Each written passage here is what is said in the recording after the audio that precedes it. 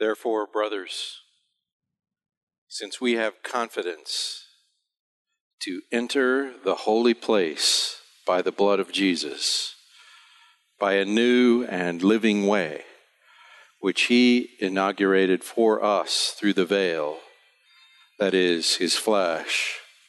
And since we have a great high priest over the house of God, let us draw near with a sincere heart, in full assurance of faith, having our hearts sprinkled clean from an evil conscience and our bodies washed with pure water. Let us hold fast the confession of our hope without wavering, for he who promised is faithful. And let us consider how to stimulate one another to love and good deeds, not forsaking our own assembling together, as is the habit of some, but encouraging one another, and all the more as you see the day drawing near. The Lord bless the reading of his word. We're looking at three exhortations, three challenges in the book of Hebrews in chapter 10. In chapter 10, verse 19, we find the word therefore. Therefore is a big word in the Bible. And so the first 9.5 chapters have been an exposition of the greatness of Jesus Christ and the unmitigated privilege we have to know him, to trust in him, to experience his grace, to fellowship with him, and to fellowship with God the Father in him. Therefore, since we have these things, therefore let us. What's the called for response? These three expressions, let us draw near, let us hold fast, let us consider one another. Those are this sort of special usage in the Koine Greek language. It's called hortatory subjunctive. Aren't you glad to know that? Well, here's what that means. Here's what that means. Because these things are true, we really should what? That's in the word let us. It's not a simple let us as in, allow it to take place. Maybe we could do this. No, it's really the only sensible way to respond to what we've learned from the book of Hebrews up to this point is to what? Draw near is what we learned last week. Draw near with a sincere heart, a true heart. And a true heart is a heart in full assurance of faith. A heart that trusts in the work of Christ and in our standing before God based on that work. And so a heart that has confidence to just go ahead and draw near to God. So last time we talked about that, living a life in the conscious presence of God. Do you forget about the presence of God? I do. I can get busy paying attention to things and walk on my own. Except, the truth is I never am actually walking on my own, but I'm forgetting that he's with me. The scripture exhorts us, since we have access, since we have this great priest over the house of God, Well, we should live in a way that keeps that in mind.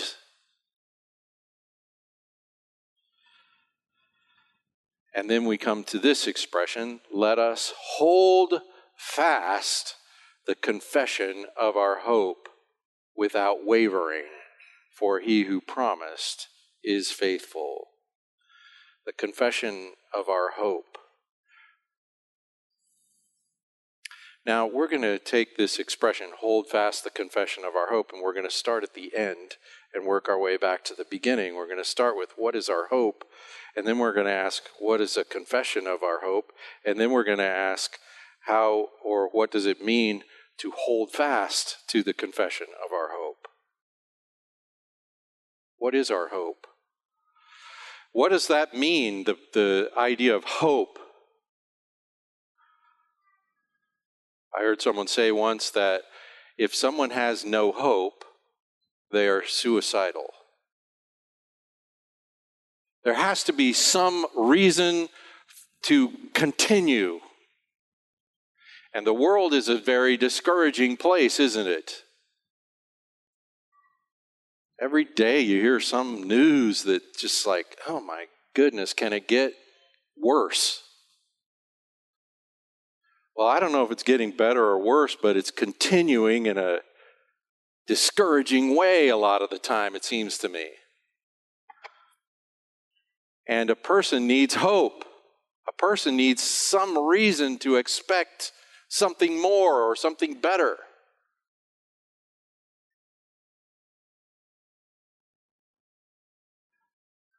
So what is our hope?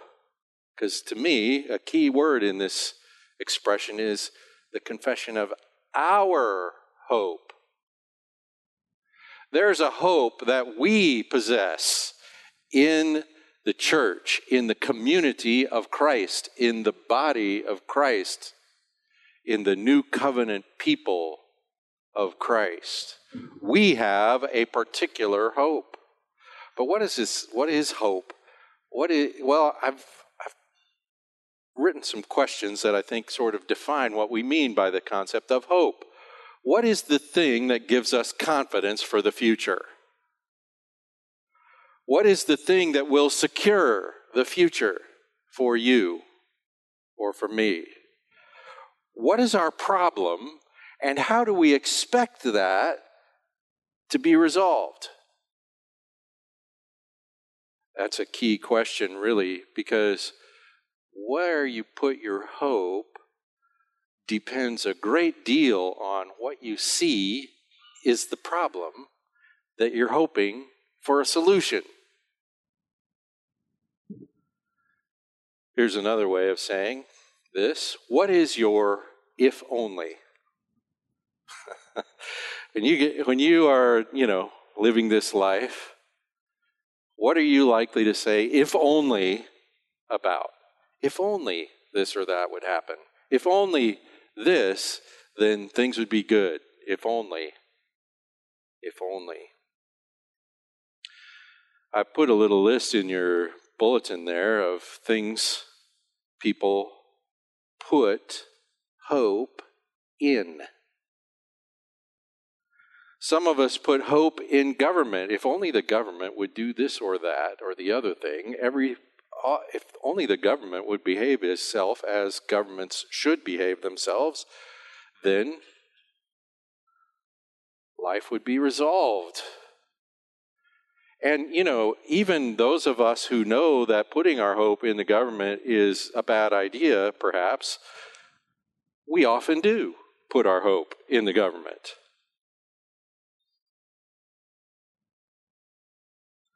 Or maybe we should say it like this, since we live in the Western modern world where government is, in some sense or another, democratic, maybe we put our hope in the politics. So if we could get the right guy elected, if we could throw the bums out and replace them with these guys, if only. But here's the problem. There's a bunch of people who are saying that about our guys, and vice versa. If only the political situation, if only people could come to their senses and vote correctly, everything would be right and good. We put a lot of hope in that. Every time there's an election, even those of us who should know better put a lot of hope in that. Or maybe it's we put our hope in a political philosophy. If only the socialists were in charge. Or if only what is the opposite of the conservatives were in charge. Or if only,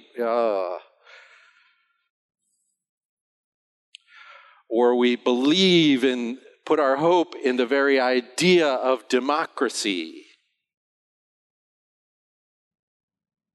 Well, sometimes in democracies elect dictators and totalitarian regimes because they say, if only we had somebody who cared about us in charge of everything. Our hope is going every which way. Some of us put our hope in science or technology, and we think, oh, we're going to figure this thing out. We're going to resolve everything with renewable energy or with artificial intelligence. We're going to create a computer that's smarter than us and we'll straighten everything out. There's people in this world who believe and trust themselves to that very hope.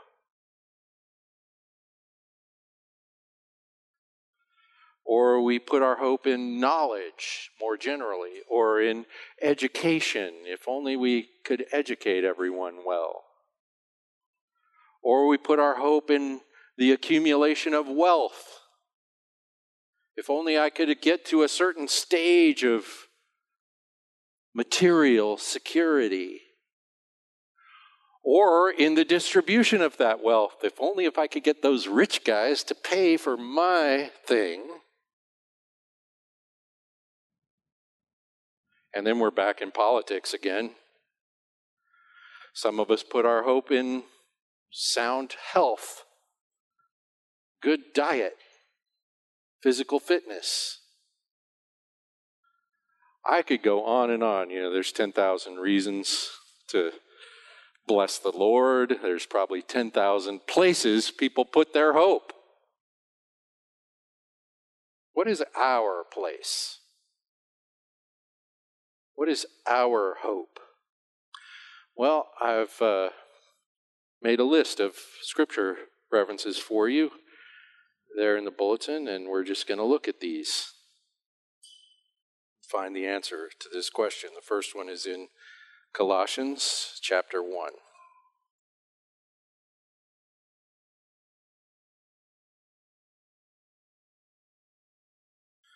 Colossians 1:21.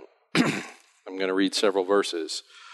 And although you were formerly alienated and hostile in mind, engaged in evil deeds, yet he has now reconciled you in his fleshly body through death, in order to present you before him holy and blameless and beyond reproach, if indeed you continue in the faith, firmly established and steadfast, not moved away from the hope of the gospel that you have heard, which was proclaimed in all creation under heaven, and of which I, Paul, was made a minister.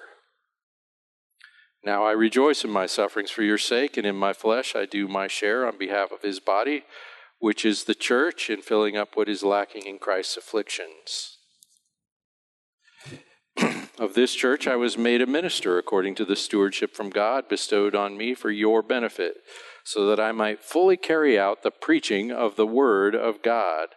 That is the mystery which has been hidden from the past ages and generations, but now has been manifested to his saints, to whom God willed to make known what is the riches of the glory of this mystery among the Gentiles, which is Christ in you, the hope of glory.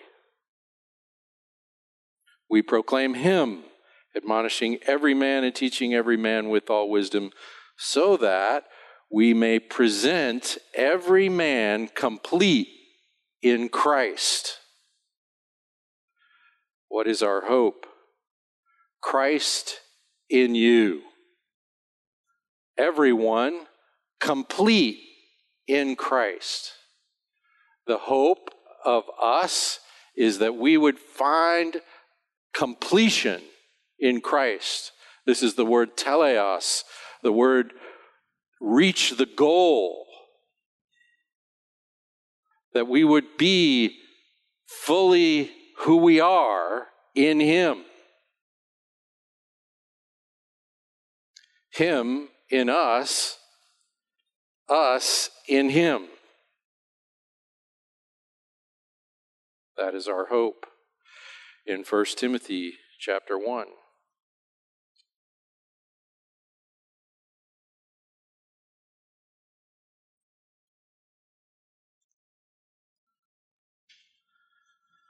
Verse 1, Paul, an apostle of Christ Jesus, according to the commandment of God our Savior, and of Christ Jesus, who is our hope. Well, here, it's just simple. What's our hope? Christ Jesus. He is our hope. In Titus, a few pages over, chapter 2,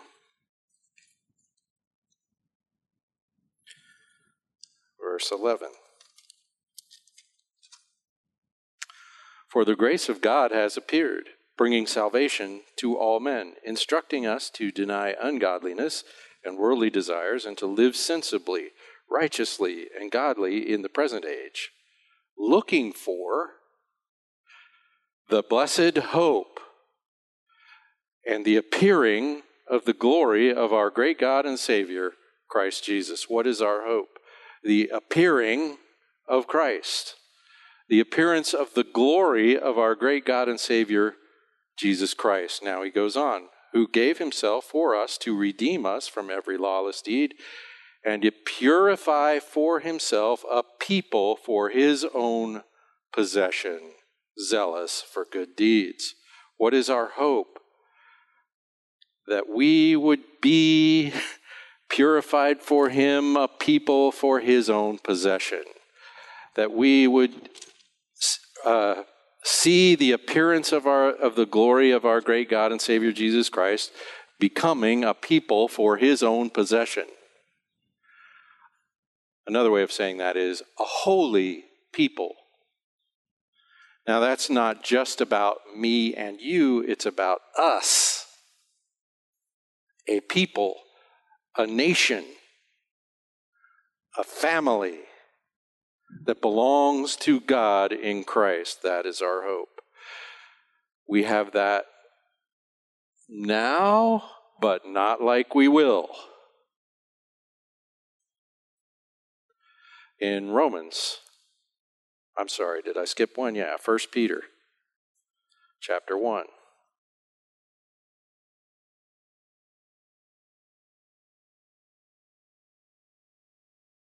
1 Peter 1:13, therefore, prepare your minds for action. Keep sober. Fix your hope completely on the grace to be brought to you at the revelation of Jesus Christ. Have you noticed the theme developing in these verses? Our hope is the revelation of Jesus Christ. Our hope is to see him. Our hope is to receive the grace that will be given to us when he appears. Our hope is Christ in you, the hope of glory, to be complete in Christ. In Romans chapter 8, verse 18. For I consider that the sufferings of this present time are not worthy to be compared with the glory that is to be revealed to us. For the anxious longing of the creation waits eagerly for the revealing of the sons of God. Oh, now we've been talking about the revealing of the Son of God. Now we're talking about the revealing of the sons of God. For the creation was subjected to futility, not willingly, but because of him who subjected it, in hope that the creation itself also will be set free from its slavery to corruption into the freedom of the glory of the children of God. Whose glory are we talking about now? For we know that the whole creation groans and suffers the pains of childbirth until now. And not only this, but we ourselves, having the first fruits of the Spirit, even we ourselves groan within ourselves, waiting eagerly for our adoption as sons, the redemption of our body. For in hope we have been saved. We have been saved in hope. So what is our hope here? Our hope is the full adoption as children of God that we will experience when he comes. And not only that, but the healing of nature itself. The scripture says here that nature itself longs for that day when even the creation will be restored, because in our sin, it's broken. Well, just look around, you can tell. And so we are looking for our adoption as sons. What is that? Adoption as sons. That means our full-on experience of fellowship with God Almighty, our Father. Not just God Almighty. God Almighty, our Father. And our adoption as sons, in this case, in some cases, the Bible refers to that as something that's already occurred, and it has. It has already occurred, and it is not yet fully experienced. And this refers to that day in which we will completely know God as our great, loving, assuring Father.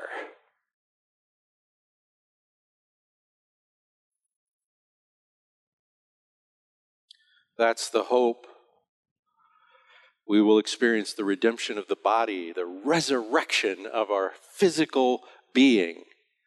And this physical being is deteriorating and dying. That body will not and cannot deteriorate or die.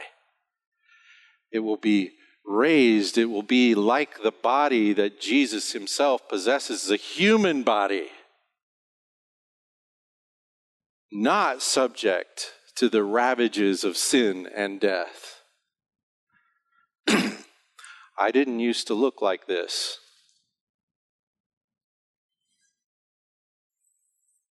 That day gets closer every day, you know.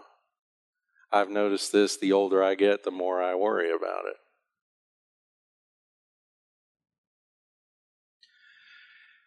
There's coming a day when my body will be totally restored and no longer subject to decay and death, the consequence of sin. That's something to hope for. 1 John chapter 3.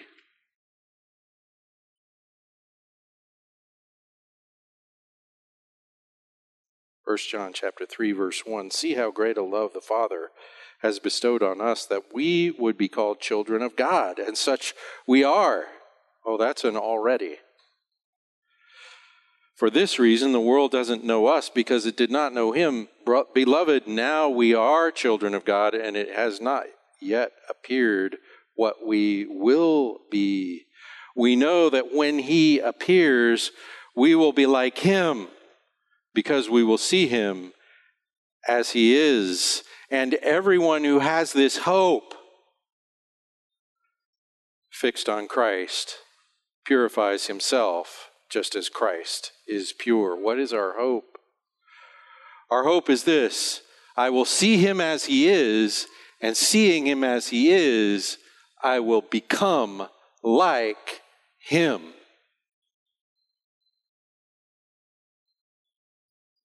That's my hope. In face-to-face fellowship with Christ, I will actually become my Christ-like me. If only. If only. Here in the book of Hebrews, we've already read about our hope in chapter 6. Chapter 6, verse 17. In the same way, God, desiring even more to show the heirs of the promise the unchangeableness of his purpose, interposed with an oath. In other words, he not only promised it, he swore to it. So that by two unchangeable things in which it is impossible for God to lie, we who have taken refuge would have strong encouragement to take hold of the hope set before us. This hope we have as an anchor of the soul, a hope both sure and steadfast, and one which enters within the veil. This is the hope that draws near, where Jesus has entered, a forerunner for us, having become a high priest forever, according to the order of Melchizedek. Us dwelling together in the presence of God is our hope. Us dwelling together in the presence of God. Our hope is the full realization of the likeness and image of Christ in his redeemed people. Not just me, not just you, us together. The people of God joining in the eternal song of the Trinity. The rejoicing that God the Father, God the Son, God the Holy Spirit have and have always had and always will have in their fellowship and relation to each other. We become a part of that. That is our hope. There is nothing in this present world that compares to that. All other hopes are dumb compared to that. A waste of energy and time to hope in other things than that. So, we are called to hold fast the confession of our hope. What does that mean? The confession of our hope. Here's what a confession is in this case: a pledge of allegiance. We don't just have this hope, we are dedicated to this hope. An acknowledgement and a commitment to the truth. This is the same word, well, it's a different form. It's a noun, not a verb, but in 1 John chapter 1, where if we confess our sins. Well, here we're not confessing our sins, we're confessing our hope. And this is the confession, the pledge, the acknowledgement, the commitment in the Old Testament Greek translation, the Septuagint. They use this word, this very word, the confession, to refer to a vow offering. In other words, when I wanted to make a promise to God, I would bring a sacrifice to the temple and I would make a confession. A vow. So what is the thing we're holding fast to here? It's the commitment to hoping in Christ.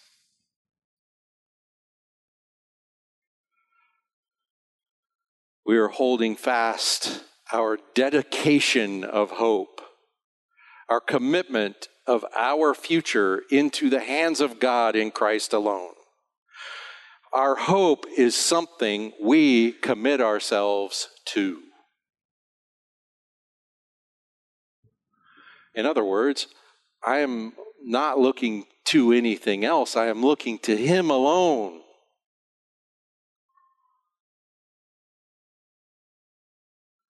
We hold fast the dedication of our hope. Well, what does it mean to hold fast the confession of our hope? The word hold fast is a great word. It means to fasten something down. It means to take possession of something completely. It means to retain possession. It means hang on to it so that it doesn't get away. Your commitment to your hope in Christ. Your faith in Christ for your future. We have a tendency to lose sight of Christ as our hope, I think. It's very easy to let my hope get distracted, to invest my hope in some other thing. I hold fast when I do anything to see Christ as my only hope. I hold fast when I rely on the promise of God in Christ. When I say I trust in God's word to me, even when at the present moment things are hard, difficult, struggle. I know that my future is secure in Him. Why do I know that? Because He said so. I rely on the promise of God. I take the risk of loving another person when my hope is in Him and not in what some other person might provide to me. I hold fast when I learn the details of the promise of the gospel. I can fasten down the confession of my hope by learning sound biblical theology. That's a way of latching this down. I hold fast when I don't make demands of the world, because my future is secure in Christ.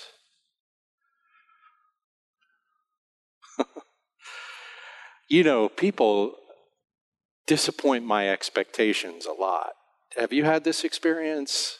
Maybe I need to reset my expectations. I need to reset my expectations because I don't need anything from you. It's a blessing when God blesses me using you. But my hope is in Him, not you. Your hope is in Him, not me. That's good. Because if your hope was in me, you're going to get disappointed.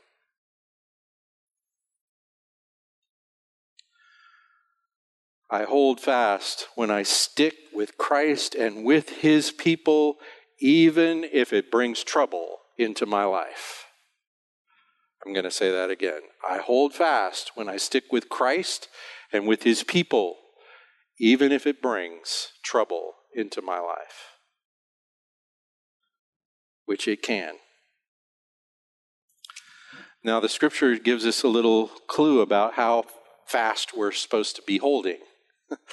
How tightly are we to grip this confession of our hope? It says, without wavering. It's one little word, akline. It means unbending. In other words, when someone tries to pull this hope away from you, when anything or any force of nature tries to pull this hope away from you, you don't even bend. You're like a rock in your confession of this hope. You hold fast. You're latched down so tightly, you don't even move. But the best part of this whole passage is right here at the end, when it answers the question, why should you hold fast in this way? Or what is the basis for your holding fast in this way?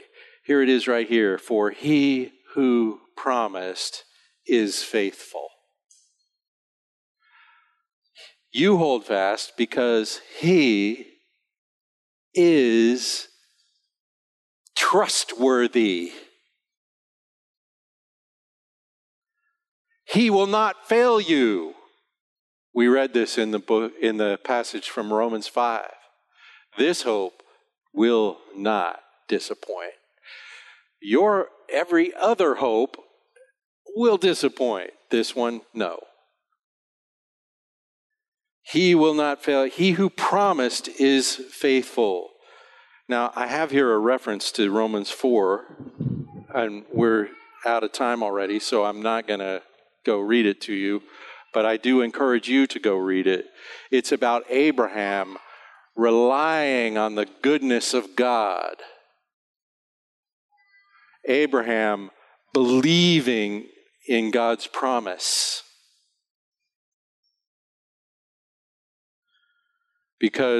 Not because of anything about Abraham's character, but because God is true. So, in the confession of our hope, we have just a couple of questions to ask ourselves. Did God promise? Has God given his word that those who put their trust in Christ will be raised up at the last day? Yeah, read John chapter 6, where Jesus says, if the Father draws anyone, he'll come.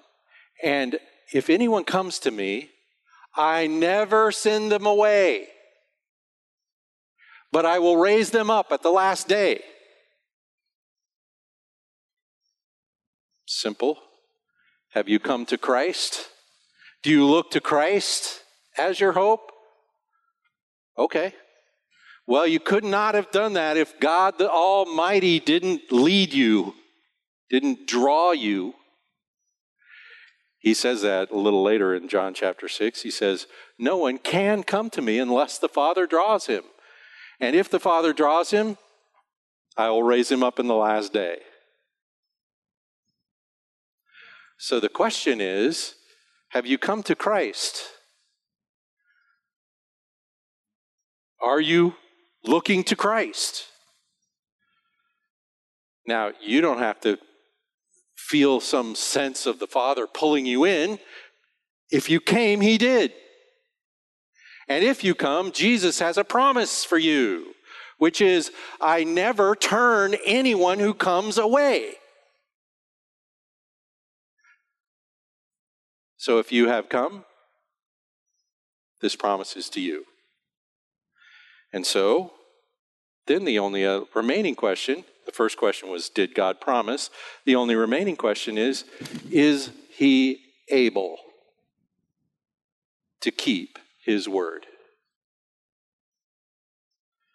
Or is he a liar?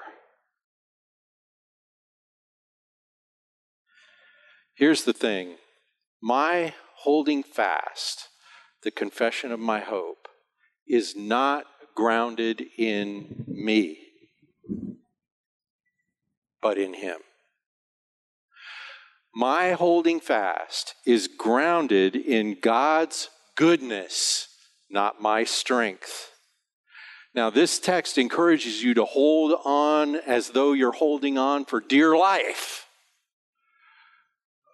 And then it says at the very end, oh, and by the way, he has a hold of you. So hang on, because he has a hold of you. And your holding fast is grounded, is sourced in his strength, not yours. Thank God for that. Because I do get distracted. I'm wandering around hoping and all kinds of stupid stuff all the time. I say, well, if only this or if only that. Dumb, dumb, dumb. My hope is in Christ. My hope is in the secure future which he has promised to me. And if he is reliable, that hope is true. And so I hold on to it. What if someone does this? What if someone holds fast the confession of his hope? or our hope? What if someone draws near and holds fast? How do you suppose that might change them? How would they look any different? Would they do anything different if they really got a hold of the confession of our hope in Christ? Next Sunday, we're going to find out what difference it makes. Father, thank you for this great word, Lord, this amazing future that you have set for your people, that you have determined you will accomplish in us, through us, around us. This great resurrection that will occur when Jesus comes.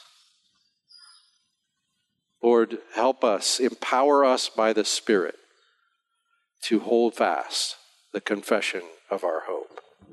In Jesus' name we pray. Amen.